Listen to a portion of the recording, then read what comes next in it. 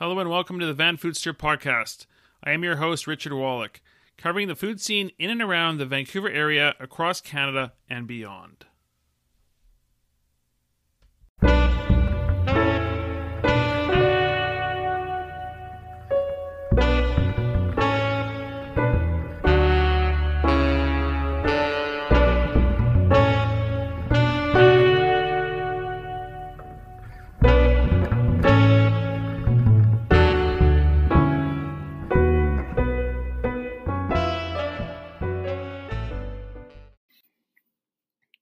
This is episode 121 of the Vanfoodster podcast. In this week's episode, I do a feature on R&D Kitchen by White Spot at the amazing Brentwood.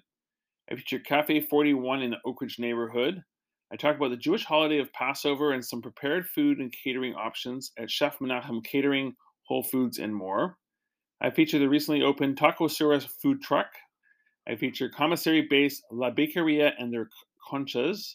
I talk about the Antiques Vancouver Pastry Lab in Gastown. I feature Hungry Guy's Kitchen in downtown Vancouver. I feature Crab Hot Lao and some new dishes. I feature newly opened Lumiere Cafe in Fairview. And lastly, I feature my interview with Warren Earhart and Chef James Kennedy of White Spot Restaurants. Follow me on Instagram, TikTok, and Twitter at Vanfoodster, as well as to visit VancouverFoodster.com for everything food in Vancouver and beyond. And we will get on with this week's episode. R&D Kitchen by White Spot was fairly new. It's created a little bit over a year and a half ago by White Spot Restaurants as an idea to test out their many new dishes that they want to put on their menus of White Spot across the country. And it was supposed to be like a one-off restaurant, and that was kind of the idea, opening into the amazing Brentwood. So it kind of gave them a special spot in Vancouver in a new, vibrant complex, which is featuring many, many different restaurant concepts and lots of different things for people to do while they're at Amazing Brentwood. So that was the idea when it started. It has since evolved, and I had a chance to finally eat there.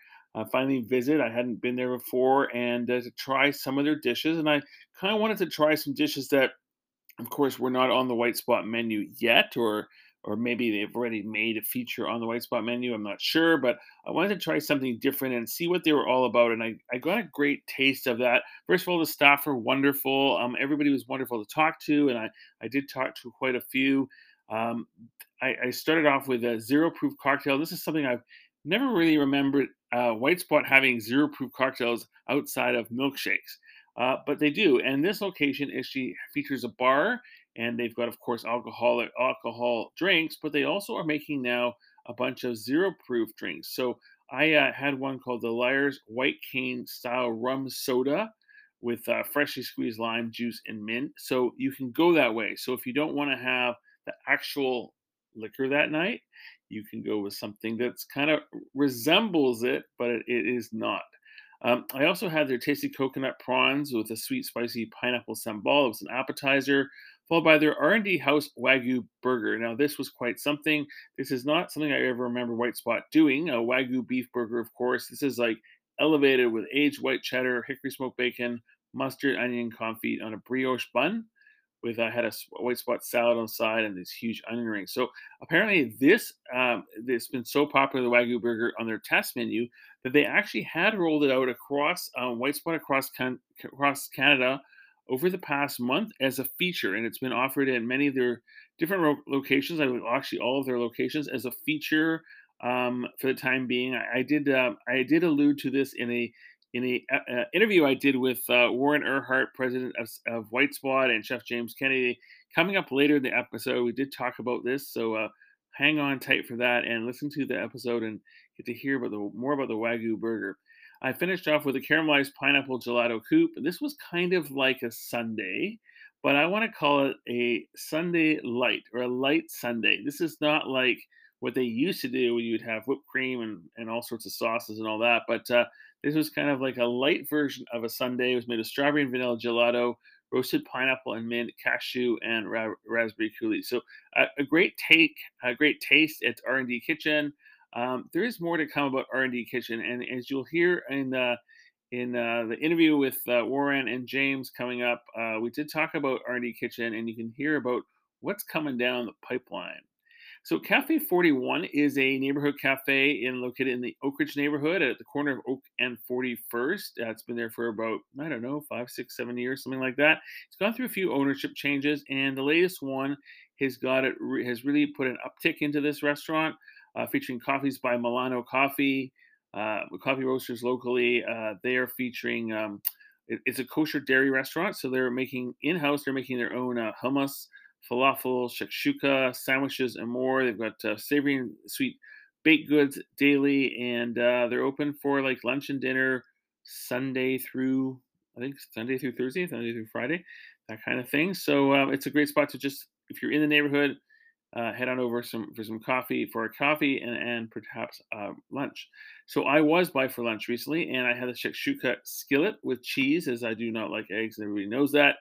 That is normally a dish made with eggs, but they actually do offer that if you don't like eggs, you can have it with cheese or you can have it with eggplants. I went with cheese, so that was very tasty. I had an Israeli salad, very fresh, pita, and some of their house-made hummus. So they've got a lot going on there on the menu. You can just head on in right at the corner, 57550 Oak Street, right in the corner is Cafe 41. The Jewish holiday of Passover is coming up. It is coming up April 5th to 13th. So it is a long holiday in the Jewish religion. And there are all sorts of foods that we eat during that holiday period. And it is consisted of the first couple nights is called Seder's. There's two Seder's or Friday on the 5th and the 6th this year. And they're like rather large dinners, usually with multiple dishes, usually with your family and or invited guests or extended family, that kind of thing. And they can be quite large. And I've attended many large ones over the years, and then they can be quite small. Pandemic, of course, had it quite small, and that is quite different this year. You're going to see many of the families will be having their own or will be inviting guests over. So some people like to cook it all themselves, which is an elaborate feat. And some people like to cut some corners, as you can say, and order in. So this year you can order in from Chef Menachem Catering. It's kosher catering service, and they have a lot going on. So from what I can see around town, they have the most. You can look at the chefmenachem.com website. You don't have to be Jewish to order from them. You can, if you want to have some of these dishes, feel free to order, and you can go by and pick it up and enjoy some of the dishes as well. And it doesn't have to be for Passover nights; it can be other times as well. So, but for Passover, they do have a takeout menu. It is orders have to be placed by Thursday, March 30th, which is coming up in a few days. Pickups will happen on April 4th and April 5th. And they're also offering delivery by Uber Eats to Vancouver, Richmond, Langley, Surrey, all the way up to Whistler. So if you're in the entire region, you can order food from them and have it delivered. So one thing they offer, and as I was just mentioning, most of these meals are for large people, but large groups of people. So they have set dinner for 10. So I think 10 must be the magic number. It's a guest complete Seder. So if you're doing a complete Seder, then you're ordering all sorts of different dishes, and it is for 10 people. So it runs up to $800 for 10 people. It's $80 per person. And there's all sorts of different dishes. And rather than going through all of them, you can actually see them on their website. But the filter fish tray sounds really good. Chicken matzo ball soup, roasted chicken, roasted brisket, that kind of thing. So quite a lot there, and you can see that on their website. They also are offering many other dishes on their own. So you can get like roasted salmon. You can get all sorts of chicken matzo ball soup if you want that on its own, just like this not random, but select dishes that you might want to cook some dishes yourself and then kind of add in. You can do that from Chef Menachem. So check out chefmenachem.com and you can see what they have on offer. Whole Foods stores also offers some dishes. They do this every year. In the U.S., it's a bit more complete. I think if you look at many of the U.S. stores, Seattle, San Francisco, Los Angeles, for example, they offer full Passover menus, and you can kind of order it all in. But unfortunately, in Canada, we don't quite have the population here for that, so they don't do it that way. But Whole Foods Canby Street and Whole Foods West Vancouver are two stores that do feature some dishes. Now, the problem is when you look online, you can't actually find them. So you need to basically talk to the deli. I think it's the prepared food counter. You can call them at the various stores and ask them what they are planning on um, making for the holiday. So it won't be kosher because it's not a kosher store, but they do have some dishes. I've seen haroset. I've seen roast beef. I've seen all sorts of different dishes over the years. So best just to give them a call, find out what they are planning to offer for Passover, and then you can head on in and buy a few, whatever you need to get. And then there are stores that sell traditional packaged products for Passover. These are brought in from New York. They're brought in from Israel, and they're usually in advance of the holiday. They've actually been available for the past couple of weeks now. But some of the stores that have extensive collections are Superstore on Marine Drive near Canby, No Frills on Broadway near Canby, Kosher Warehouse, Amnitsky's on Oak Street, Sapper Kosher on Oak Street, and there are some other stores around as well. Some Safeways are carrying several products. So Safeway King Edward Mall, Safeway at Arbutus, some of the other Safeways as well, and then you'll find some other random stores. You might find something at Save on Foods. I haven't actually checked that store, but there are different stores that have matzah and various other products for Passover. And of course, you do not have to be Jewish to buy these items. You can buy them and enjoy them as well.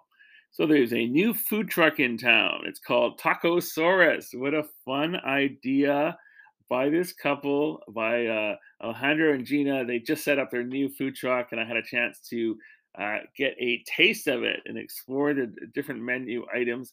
They are located in Burnaby. So currently, their mobile license is a Burnaby license. So they are operating out of Steamworks Brewery in Burnaby, of course, Studio Brewing, and then there'll be some other breweries and other areas they're going to travel to. So, but for right now, best to look at their Instagram, look at tacosaurus.vancouver, and you can find out where they are kind of daily, that kind of idea. And then head on out there. So it's a Mexican food truck. You can also order online, food online by Uber Eats and have it delivered to your home. So I'll tell you what I tried, and I kind of tried most of their dishes, but the quesadilla was very good with the birria beef with cheese, on a 10-inch flour tortilla fried up, and it had the birria beef consomme sauce on the side for dipping. That was delicious. As was the birria taco. This was also very good. Slow braised beef with cheese, onions, cilantro, or salsa. It was quite similar to the other one, of course, but it was a taco as opposed to a quesadilla. That was very good. I tried the Dino Bowl. This is a fun idea. You can get it with carnitas or the beef birria. I went with the carnitas on this one. It's served on potato tater tots with a kind of a coleslaw type of salad, and then churros. So of course you can't go wrong with a Mexican food or Mexican restaurant with churros. So you get 3 homemade churros with a caramel sauce. Delicious. So head on out, look for Tacosaurus. You'll find them around the city and have some fun and eat some delicious food. La Bakeria is another New Mexican spot. So this is actually not exactly new. So they've been around about a year now. They're operating out of a commissary in Vancouver. They're making something called conchas. And if you do not know what conchas are, they're kind of like a Mexican bread. It's a small like bread, similar to the pineapple bun you'd find an Asian pineapple bun, no actual pineapple in it. And the conchas are kind of the same idea. They've got these different type of breads, I guess, not too sweet, and they've got like a crusty topping on them. So La Bakeria is making a whole bunch of them, and they started out during, I guess, the latter part of the pandemic about a year ago, and they are. I had a chance to try several of them recently. So I had the vanilla one, and you get a taste of vanilla. Then I also tried their some of their filled ones. The Oreo is my favorite, and I'm actually not an Oreo fan. However, this was really good. They had these the concha stuffed with Oreo on the inside and Oreo on top. It was very good. Also have the other one. My favorite was the coffee. So that was a plain concha, but it was a coffee on top, and then they had a cinnamon roll one, and then a marble, kind of like chocolate vanilla. But they have all sorts of them. You can get them directly if you call up and place an order. Or you place an order online, La Bakeria website, find that, and place an order online. You can down pick them up in the commissary, or you can find them singles if you're looking for around various restaurants around the city, including the Tamale Shop on Main Street near Broadway. They're selling them now. The owner of the bakery is currently on vacation in Mexico, so you got to wait at least 2 more weeks. I think she's back mid-April, and if you want these, you'll be able to find them around the city, or get them from her. So Antiste Vancouver Pastry Lab, it opened up in the late fall up in Gastown. Now it's not a retail bakery where you can go in and buy stuff. You have to order online, and it's basically for pickup. So if you're online in Vancouver, you're for picking up, or you're ordering online and having it shipped to you. Now, not every product is available for shipping. They are and known for their artisanal panettone, making it at Christmas, and they're making it right now for Easter. And for that, you can order anywhere. You can be anywhere across the country, and they'll ship it to you. But there are other products they are currently making, which include chocolate Easter eggs, and they're large ones. They're huge. They're hollow chocolate Easter eggs, and they are decorated and they're beautiful, but they cannot be shipped because if they're shipped, they will break in transit and you'll have chocolate pieces when it arrives. So if you are interested in their chocolate Easter eggs, quickly, I think today's maybe the last day you can order. You can order online and you can pick them up in Gastown from their store, from their pastry lab. So Emilio Cernia, he came from Italy years ago, in Vancouver. I think he's been here, what, 10 years or something like that. He has worked for Small Victory Bakery. He's worked for other bakeries around the city and decided to do his own thing during the pandemic and set up Antiste Vancouver Bakery. So Antiste Vancouver has actually been around for 5 years because he has been making panettone and other products for that he was supplying from a commissary to restaurants and such. So now he's doing it in his own shop, and he's still supplying them, like in kitchen table restaurants. You can with Beppe, you can find his products, but he is making that, and he's also making some other things. So the day I was in, he was making Saint Joseph Zappole, and it was for a particular Italian holiday that was a couple days later. And so he was offering that, and people could buy it and they could pick it up, that kind of thing. So a very cool spot. Just look at Antiste Vancouver on Instagram. Pretty much that is the way to do this, and then check out his online offerings. And one thing that to note is he will be soon offering uh, cake making classes to the public. So if you want to learn how to make these elaborate cakes, you can sign up for his classes, and he's got a full-on baking kitchen in his space, and then you can go down and spend a night with him, spend a day with him, and learn how to make layer cakes and so much more.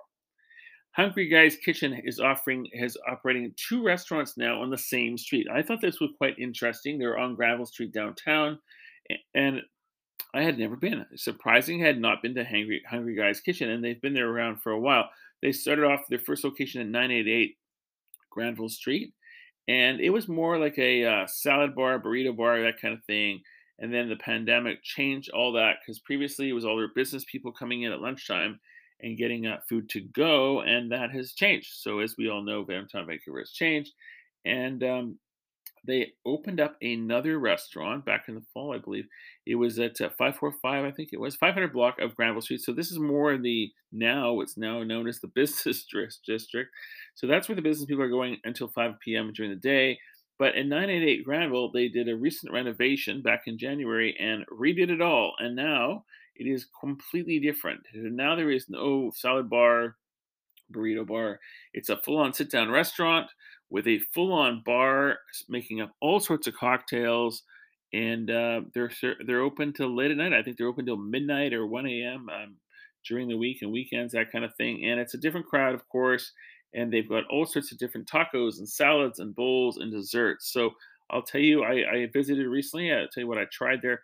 I had a spicy chocolate chicken taco. Now, this is basically a mole chicken taco. For anybody who knows Mexican food, you will know what mole chicken is, and this is what it is. But I think the thing with there is the crowd and people coming in late at night, they didn't really know what that was, so they called it a spicy chocolate chicken taco. I also had the burger taco and the grilled haddock fish taco.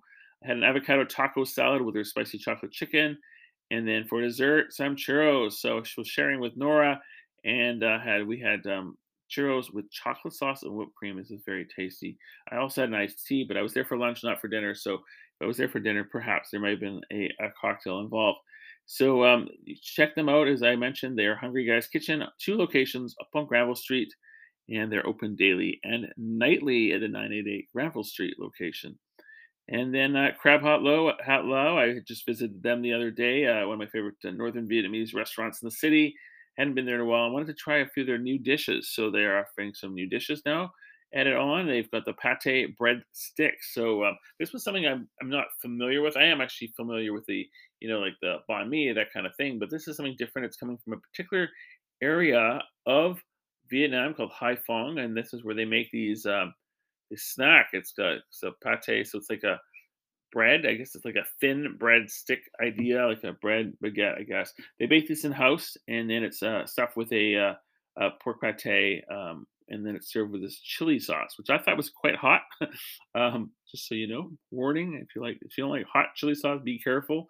But it was very good, very tasty. Also tried their fried squid cake. This is also a new dish for them from that same region in Vietnam.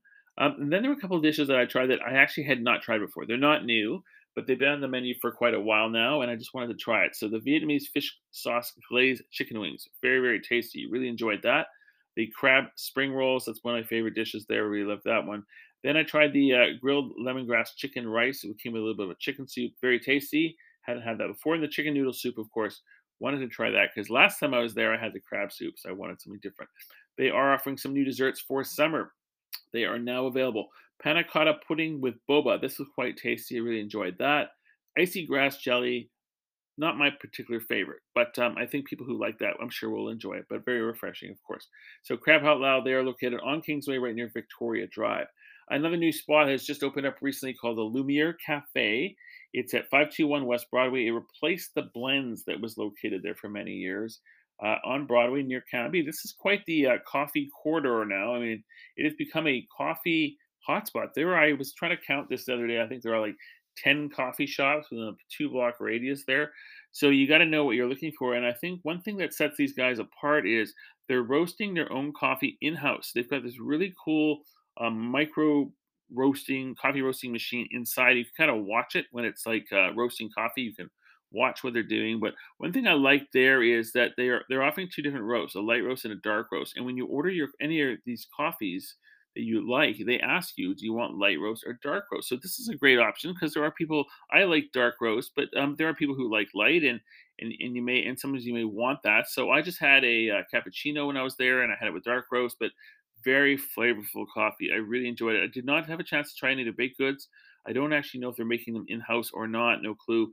But they are offering all these different drinks. The only odd thing was they had no cortado on the menu, I was going to order it, and then I thought I might confuse the barista if they're not trained for it. They may not know how to make it, so I didn't do that. But I wish they would actually add a cortado because that is actually one of the most popular drinks in Vancouver cafes that people like to order. So that you can find them again, Lumiere Cafe, and they are open daily on Broadway. And then, as I mentioned earlier in this episode, I had a chance to interview Warren Erhardt. He's the president and CEO of White Spot Restaurants, and Chef James Kennedy, who's executive chef of White Spot Restaurants, including the R&D Kitchen and Triple O's, which you find across the country. And have a listen to my extensive interview with Warren and Chef James. And we did talk about a lot about R&D Kitchen, and you'll hear about what is coming down the pipeline from R&D Kitchen, as well as Triple O's. And we talked about Triple O's in Asia and Hong Kong as well. For another day, Talking with Warren Erhardt, president of White Spot Restaurants. And one of my first jobs ever as a teenager was working at White Spot as a busboy at the West Georgia location near Stanley Park, of which it is no longer. So as growing up, and what I remember as a kid growing up was White Spot Pirate Packs, the car hops. You had those. I don't even know if those are still around. 13th and Canby White Spot, Oak Ridge White Spot. It was one of those things that it was just part of our growing up as kids, and working there and that kind of thing. So since you have been part of White Spot yourself, how has it evolved, like in your view, from when you joined until now?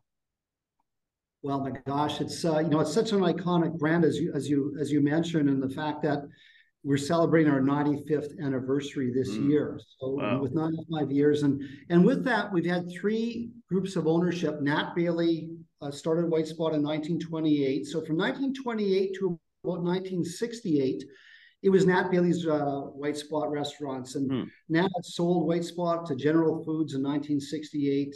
General Foods ran the brand for 15 years until 1983. And then our current owners, Shadow Holdings, which is the Toigo family, sort of since 1983. So ironically, Nat had it for 40 years. The Toygos have had it for 40 years. And sandwiched in between that was General Foods for 15 years. And lots of changes. And I've been with White Spot personally since 1990. I've been president for the last 30 years. And this constant evolution of the brand. And as you mentioned, Richard, you talk about growing up and bussing tables at Georgia and Cardero. I think to have a legacy brand like White Spot, where it's so important that we keep current and making sure that we keep reinventing ourselves over the time. So yeah, we want to keep relevant for the time by making sure you do a lot of research and active listening out there of what's going on in the marketplace.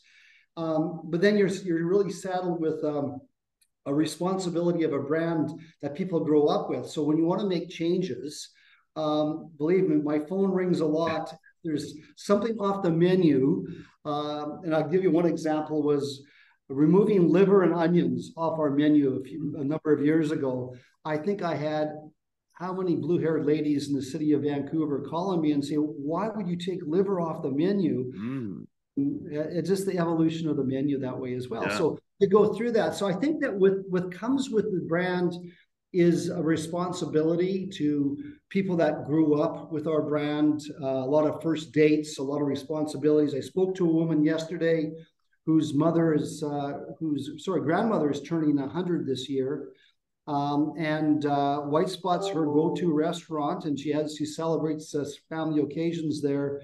And this is the history that goes along with that. So it's one of those things we sort of call the marketer's dream and the marketer's nightmare. Marketer's dream because you appeal from pirate packs to seniors, but the competition is really great on who's best in class by breakfast, lunch, dinner, late night, and how you do that. So it's really keeping relevant is really the most important thing that, and you have to make sure that you're really careful that as much as Chef James Kennedy adds to the menu, 30 to 40% of our guests don't even open the menu. They'll have the legendary burger and stick with their favorites. And so it's a fine balance between looking after what we have on one hand, on the other half is evolving the brand as you go through it.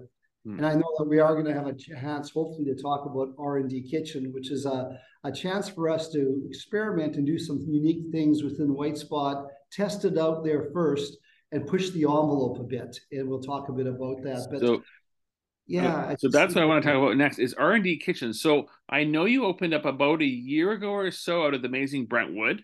I guess it was a new concept for you. In my mind, I thought that the reason you did that was to test out dishes that you were hoping to put on other White Spot location menus and such. So I finally ate at your restaurant a few nights ago. Okay. It took me a year to finally go, but it was great to do that. It was great to see the concept and meet your staff, which were wonderful. The food was great, and I kind of purposely tried a few different dishes there to see that they were quite different than what I remember from White Spot. So you mentioned Legendary Burger. So now you've kind of gone to Legendary Burger 2.0 Wagyu Burger. So I want to say, like, it was very good. But I just wonder, like, how you were going to do you plan to convert your Legendary customers over to the Wagyu, or is that a different audience for you? Is the Wagyu kind of going for a younger demographic that maybe hasn't been to White Spot before or didn't grow up on the Legendary Burger? So maybe to yourself or to Chef James, where are you going with that? Like, is it going to be like an extra? It'll be another burger coming into White Spot Wagyu. So you've got Wagyu and Legendary. Is it for a different customer? Is it for the same customer? What were you thinking? Well, we were thinking all of the above. So I'll tell you what happens, Richard. We wanted to find, first of all, R&D. The idea was could we have a petri dish where we can try new items for our brand? And although we got a pretty comprehensive testing process in place in our restaurants today, a number of restaurants we use as sort of test stores, we wanted to have a situation where James, and he'll talk about this in a moment, could have a sort of a bit of a clean canvas to sort of create some items that could work for us. In the case of Wagyu, it was first off at R&D Kitchen. Let's try it at R&D, see how it works there. And actually, it was so successful there at R&D that we actually ran it as a feature within all of our restaurants system wide.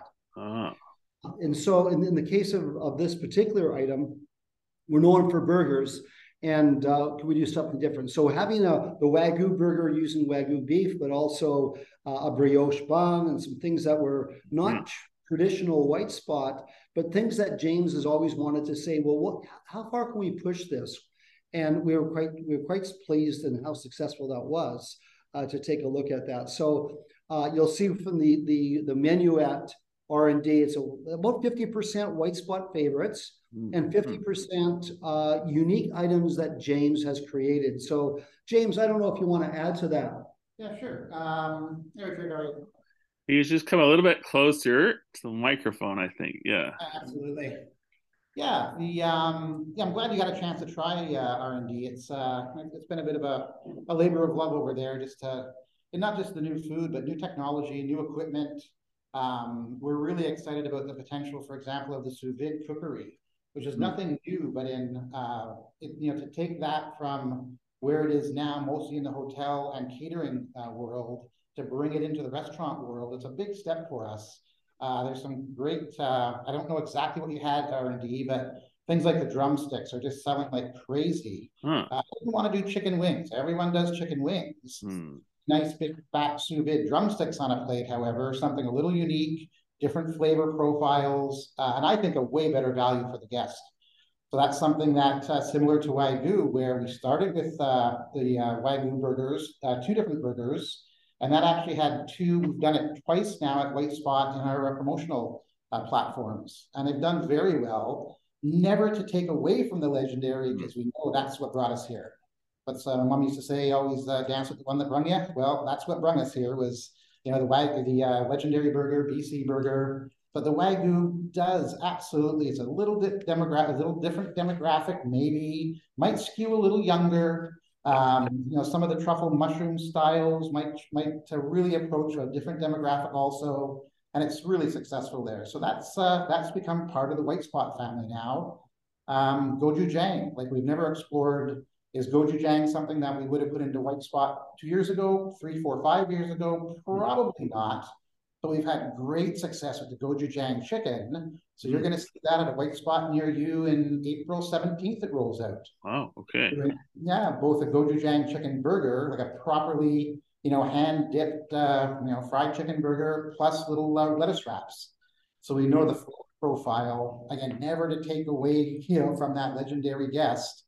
But, times change. People, so we're trying to get a little bit more, keep the menus current, keep the flavor profiles current. And a whole bunch of new stuff coming up that I better not say anything.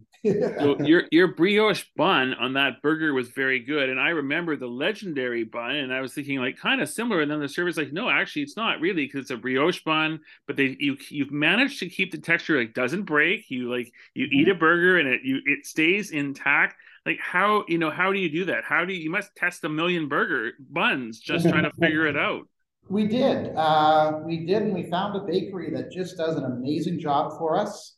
The grain is good. It doesn't, so many of the brioche buns after 2 bites turns into kind of a mush pot, and this doesn't. It still retains the texture. So it took a while to find it, and realistically, just bringing Wagyu and a new bun into White Spot, I had to do some dancing because we're so famous for our burgers. We didn't want to ever make people think that this is a better burger by any means. It's just a different burger. And make sure we can sell that to my boss over here. Yeah. And he was good with it. And, the Shadow folks, so they enjoyed it. So R&D really is. I always like to say that it's not the White Spot of the future, but it's something a little bit different for the future. It's a smaller footprint, it's a little more contemporary design. I would think a little more contemporary menu, and it really does lend itself to smaller spaces, a little more urban. I think I think we're onto something. So you mentioned that it was a feature in all your White Spots. Will it become a permanent menu item in all your White Spots? The Wagyu burger? Yeah, I think we're through with that. It's really a question of when we run features and promotions, sometimes they earn their way onto the menu. And, always what happens whenever you run a feature like that, you put a lot of emphasis behind it. It sells because it's unique and exciting. And sometimes when you put it on the menu, it doesn't have the same kind of push. But I think with Wagyu, it may find its way onto the menu. And it's also now a supply chain issue, making sure that we can find product for the number of restaurants we have. It's one thing when you do a limited run, limited time, but if you start rolling it out, making sure that there's the supply chain, especially today, is where it needs to be. But we were pleasantly surprised of the take up on the Wagyu burger. It sold very well for us. It rivaled our just traditional white spot burger, something unique that way as well. And it sold really well in test when we ran this last time. So it could find its way onto our menu. I think Warren has a really valid point. Also, this supply chain in this Wagyu is from Grant Lake. They only have a certain amount of cattle. So it's, for us to run it full time, we've got to be really careful. Sometimes we'll run a promotion and we obviously try always to buy locally. And sometimes, some suppliers really struggle to keep up with our volume. So we want to make sure we're not hurting anyone out there by the volume. Yeah, that their entire business is based on us. It's not a good business model. So we have to kind of be smart about it. So we'll, but Grant Lake, I'm hoping they just got to expand their cattle. I'm not sure how that works, but we hope so. So you mentioned gochujang. So that makes sense because of our Korean population in Vancouver, in other cities across Canada. That makes sense now. So I can see how, yeah, right, 5 years ago probably wouldn't have worked, and right now it's quite popular from what I understand. Yes. So that makes sense. I guess you guys have to really follow the trends closely. Yeah, we do. It's as you can't see because we only see my head here, but if you saw the rest of me, you'd know I eat a lot. So that's thank God for that. But yeah, we obviously this what's out there. We travel a little bit. See what's in the restaurants.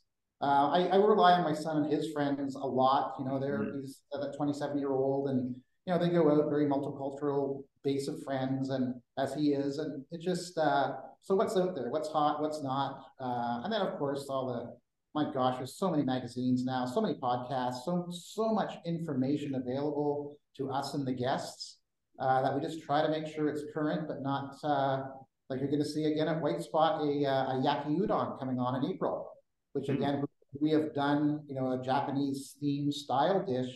Probably wouldn't have done it a few years ago, but what's better than a 3 in the morning izakaya style meal with a nice big bowl of noodles? Not that we put in 3 in the morning, but in test it resonated really well. We sold a ton of it, so and it helps keep us fresh, and I think it's sort of on trend. So yeah, and so Richard, we James talks about we get a lot of our influence as well by going to, for instance, the CIA in California, the Culinary Institute, and it seems like California, the West Coast, is a lot of our influence. And I think that it's interesting in British Columbia. We're probably more north-south than east-west. Yeah, we probably follow restaurant trends more in the California market than we would in Toronto, as an example. And of course, the Asian influence on the coast here is undeniable. How that influences our menus that way as well. So R&D Kitchen, Amazing Brentwood. So I thought was an interesting location because, of course, Amazing Brentwood have done a beautiful job in the building of this complex, and there's a lot of restaurants out there now. So was your thinking of this new concept to go in there because it's kind of the center of Vancouver rather than going downtown first? Because it used to be that restaurants would open downtown first and then they would open in the suburbs, but you guys didn't do that. So you went right kind of like, not really suburb, it's kind of central, very close to Vancouver, but you went there first before going anywhere else. So was that a strategy, or what were you thinking with that one? Well, I think more than anything else, we were looking at the need for us to create a concept or find a space for a new concept for a testing ground. This opportunity came to us. We looked at it. We said, "My gosh, this would be an interesting place for us to do that as well." The thing that we're going through right now, which is quite interesting, Richard, internally, was do we convert some of our existing restaurants to more of the R&D style, the look, feel? You saw the design, the look and feel, far more contemporary. James mentioned technology. We've introduced everything from handheld ordering at the table to a lot of pieces in the equipment, and behind the scenes, a lot of programs that we've added from a technology point of view to be more efficient, to take costs out of the business, that we can continue to offer great value to our guests. So important to do that. So I know that we talked about other opportunities. You're going to see growth this year. Another white spot that will be into the marketplace in British Columbia this year, and about 8 more Triple O's locations in the next 12 months as well, as we continue to grow both of our brands. So I'm assuming that you're going to go take R&D Kitchen right to downtown Vancouver next. I mean, that would be my assumption that once you've obviously made it, it's proven. I would think it's proven. I think you've got a good thing going there. But I think you probably need to kind of do that R&D in a little bit of like more micro areas as well. And I think downtown is probably the spot. Am I on the right track? You're on the right track. Oh, good for you. Yeah, I know. I thought you'd say that. You're on the right track, Richard. Yeah, that we're thinking about. Although it's a Brentwood Burnaby thing today. Who's to say there couldn't be one in Vancouver, one in Richmond, one on the North Shore? And it's a bit more. It's kind of ironic even within the name though, because you think of R&D as research and development. Well, how many research and development restaurants do you have? We use it's used sort of as a namesake today, but no, we're really quite excited about it. We're really pleased with the feedback we received is very quite positive. I think from a menu point of view, a design point of view, even our beverage menu and some of the interesting drinks we put on there for a white spot, looking at that opportunity as well. So my next question is Oak Ridge. So you used to have a white spot location at Oak Ridge, and then Oak Ridge decided to completely redo itself, and you guys shut down, and everybody shut down there. So now knowing that Oak Ridge is they are actually on schedule, their food hall will open in November 2024, and they've already announced that we will have all these restaurants, but they haven't said a word of which restaurants. So will White Spot return, or will R&D Kitchen come in because it's a bit more of a younger? It's going for a different crowd. So what is your view? I mean, if you can't say anything or about that yet, but would you think you will put in a traditional white spot, or would you go with the R&D way? Well, that's a really good point, because I think there's room in these communities, and I think we for either one of the concepts, traditional, which White Spot's very strong in the suburbs. We know that, and it works really well. But R&D could be very strong in the suburbs as well. So I think that we sort of on a market by market basis. We would be we are having early conversations with our folks at Oak Ridge. We had a really busy restaurant in that market. I know. Love to get back in there again. So we have had some early conversations with the folks at Oak Ridge. Okay, so that's good to know. And then I want to talk about fundraising. So I know you were just involved with the Variety. You guys have been raising a lot of money for Variety for many, many years. And I know that campaign is just finished, but can we talk about that a little bit? So you had, I guess how it worked is for each of the burgers, people bought legendary burgers. You had a specific dollar amount of that burger was going to Variety. Was that correct? How is that program working? Yeah, so Richard, we throughout the year we've done various campaigns and programs. Our sort of two major charities are Variety, the children's charity, and of course Zajac Ranch.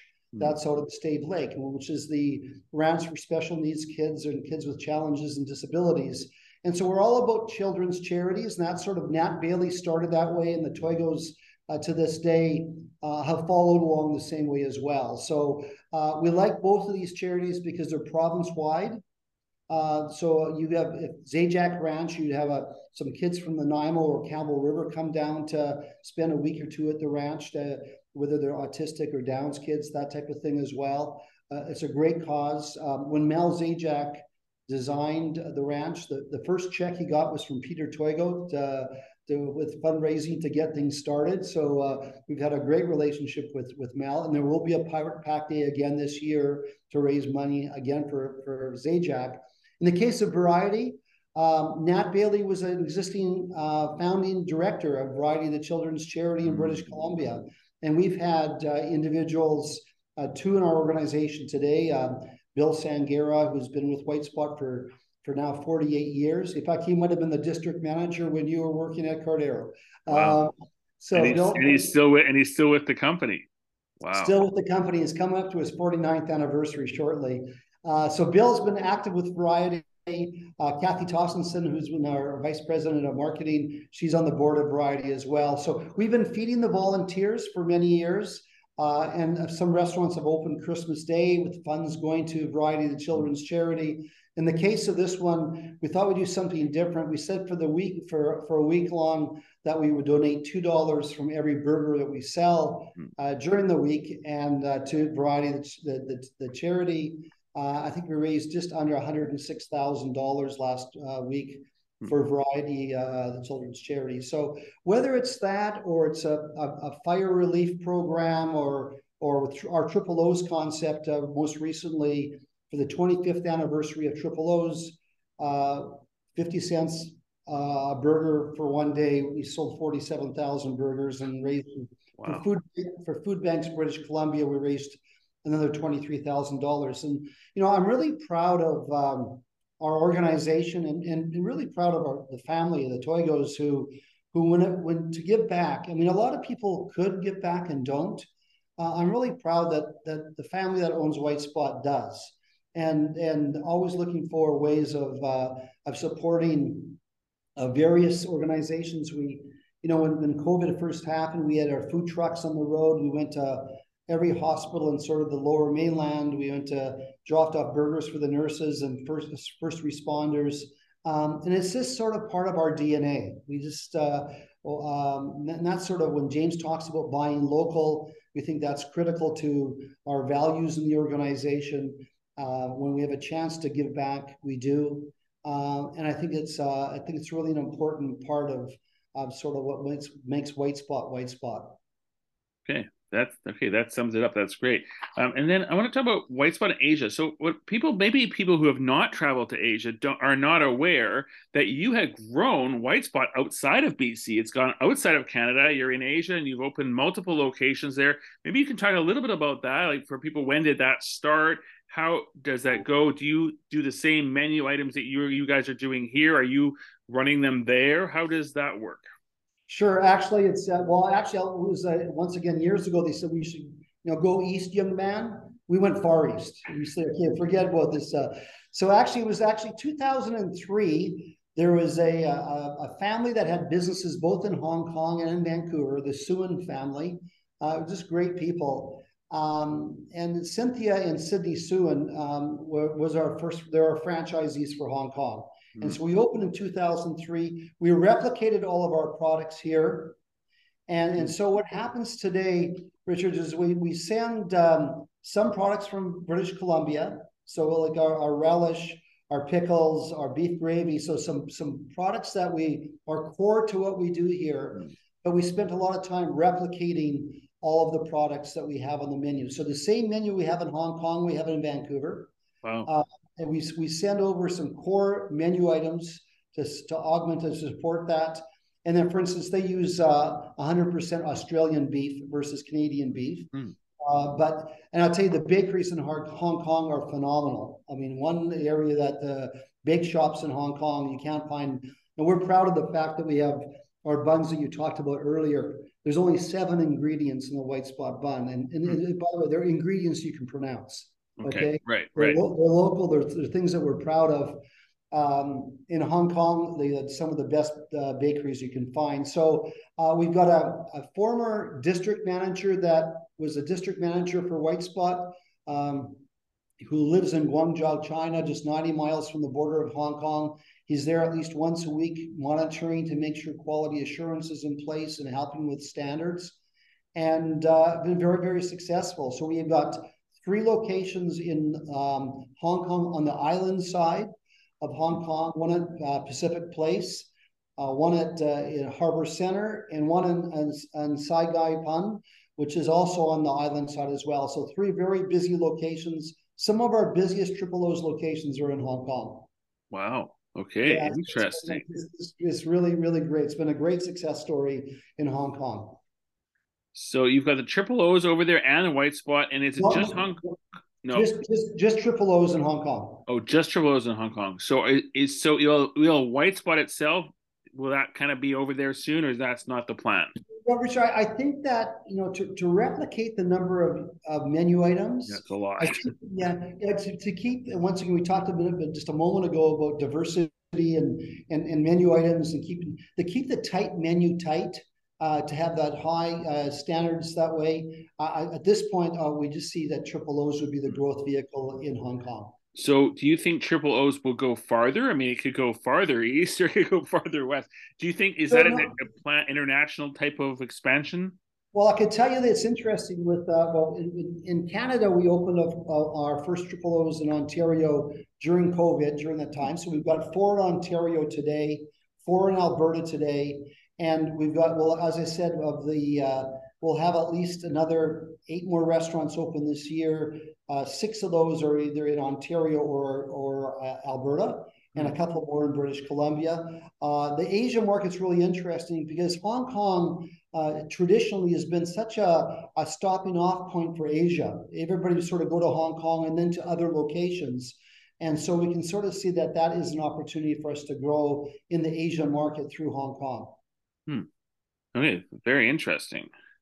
Yeah, it's been great. Actually, it's ironic because this woman is, you would love her. She's just such a passionate, giving back kind of person.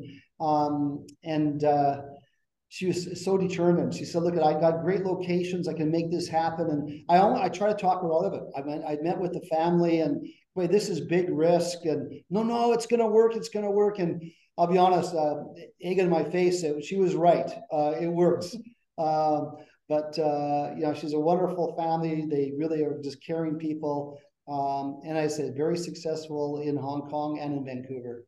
Okay, that's great to hear. So lastly, is there anything you would both like to add about any new menu items coming out that people should be watching for? Anything happening with White Spot locally people should watch for?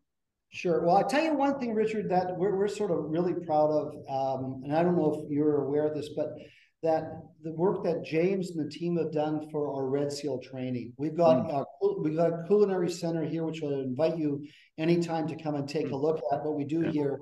But we train level 1, 2, and 3 Red Seal, the cook's apprentices. And so we've got a program. So maybe, James, you can explain it much better than I can. Yeah, I mean, that's when I first started with White Spot. I was actually brought on to develop the apprenticeship program here. Sort of morphed into other positions and other jobs, now executive chef. But right now I'm running a class in our culinary center, a level 3 group to ready to get the Red Seal. It's just doing a bit of a dry run for the practical testing. So we run all 3 levels here, exact same accreditation as a VCC or a Malsapina VIU. So an identical program, identical certification, but we do it in-house. So we can do a day release, more of a European model where 1 day a week as opposed to block. So it's much more efficient for the apprentices have a chance to study, much less stress on the restaurant to lose someone for 4 weeks at a time. It's worked really well for us. And the retention is great. They eventually become our kitchen managers. So it's kind of, not just a solely altruistic process. It's really good for us, and it's really good for the restaurants and the apprentices. So it's been a good process. I'm excited. Yeah, so it's a great program, and as Jay mentioned, both as to attract and retain great kitchen staff and great culinary leaders. And James and the team have done a terrific job. And we got a great facility here with the workstations. We replicated a kitchen line in one of our restaurants here. All new equipment gets tested in this office at our culinary center as well. So we're really quite excited about the investment made into long-term for White Spot as well. Okay. Thank you both very much, James and Warren. Pleasure. Thank you so much. This will be up on a podcast soon, and we'll send you a link when it's done. Well, I really appreciate that. I had a chance to sort of go through some of the stuff, and I really, Richard, the job that you've done with a lot of the independent restaurants and to support them so much. Although we're a chain, we're not naive to think there's a lot of great independent restaurant people that really benefited. The chains have benefited from the great quality of strong independence, and we think that's really important. And what we really see, which is really unfortunate, is the closure of a lot of independent restaurants. How difficult it is for independent restaurateurs to make it today based upon the buying power, the marketing dollars, or the wherewithal to do that. So we're deeply obligated, feel obligated to the independent restaurateurs who keep on creating new menu items and supporting the industry the way they do. With all the work that you do as well to promote independent restaurants, different tastes, different profiles. Really enjoyed looking at your site, looking at the donut challenge, or the croissant challenge, or and alike. So good work on your part for helping the industry. We really appreciate it. Thank you. Thank you for listening to this week's show. Tune into the next episode next week to hear more interviews with chef and cookbook authors, as well as other features.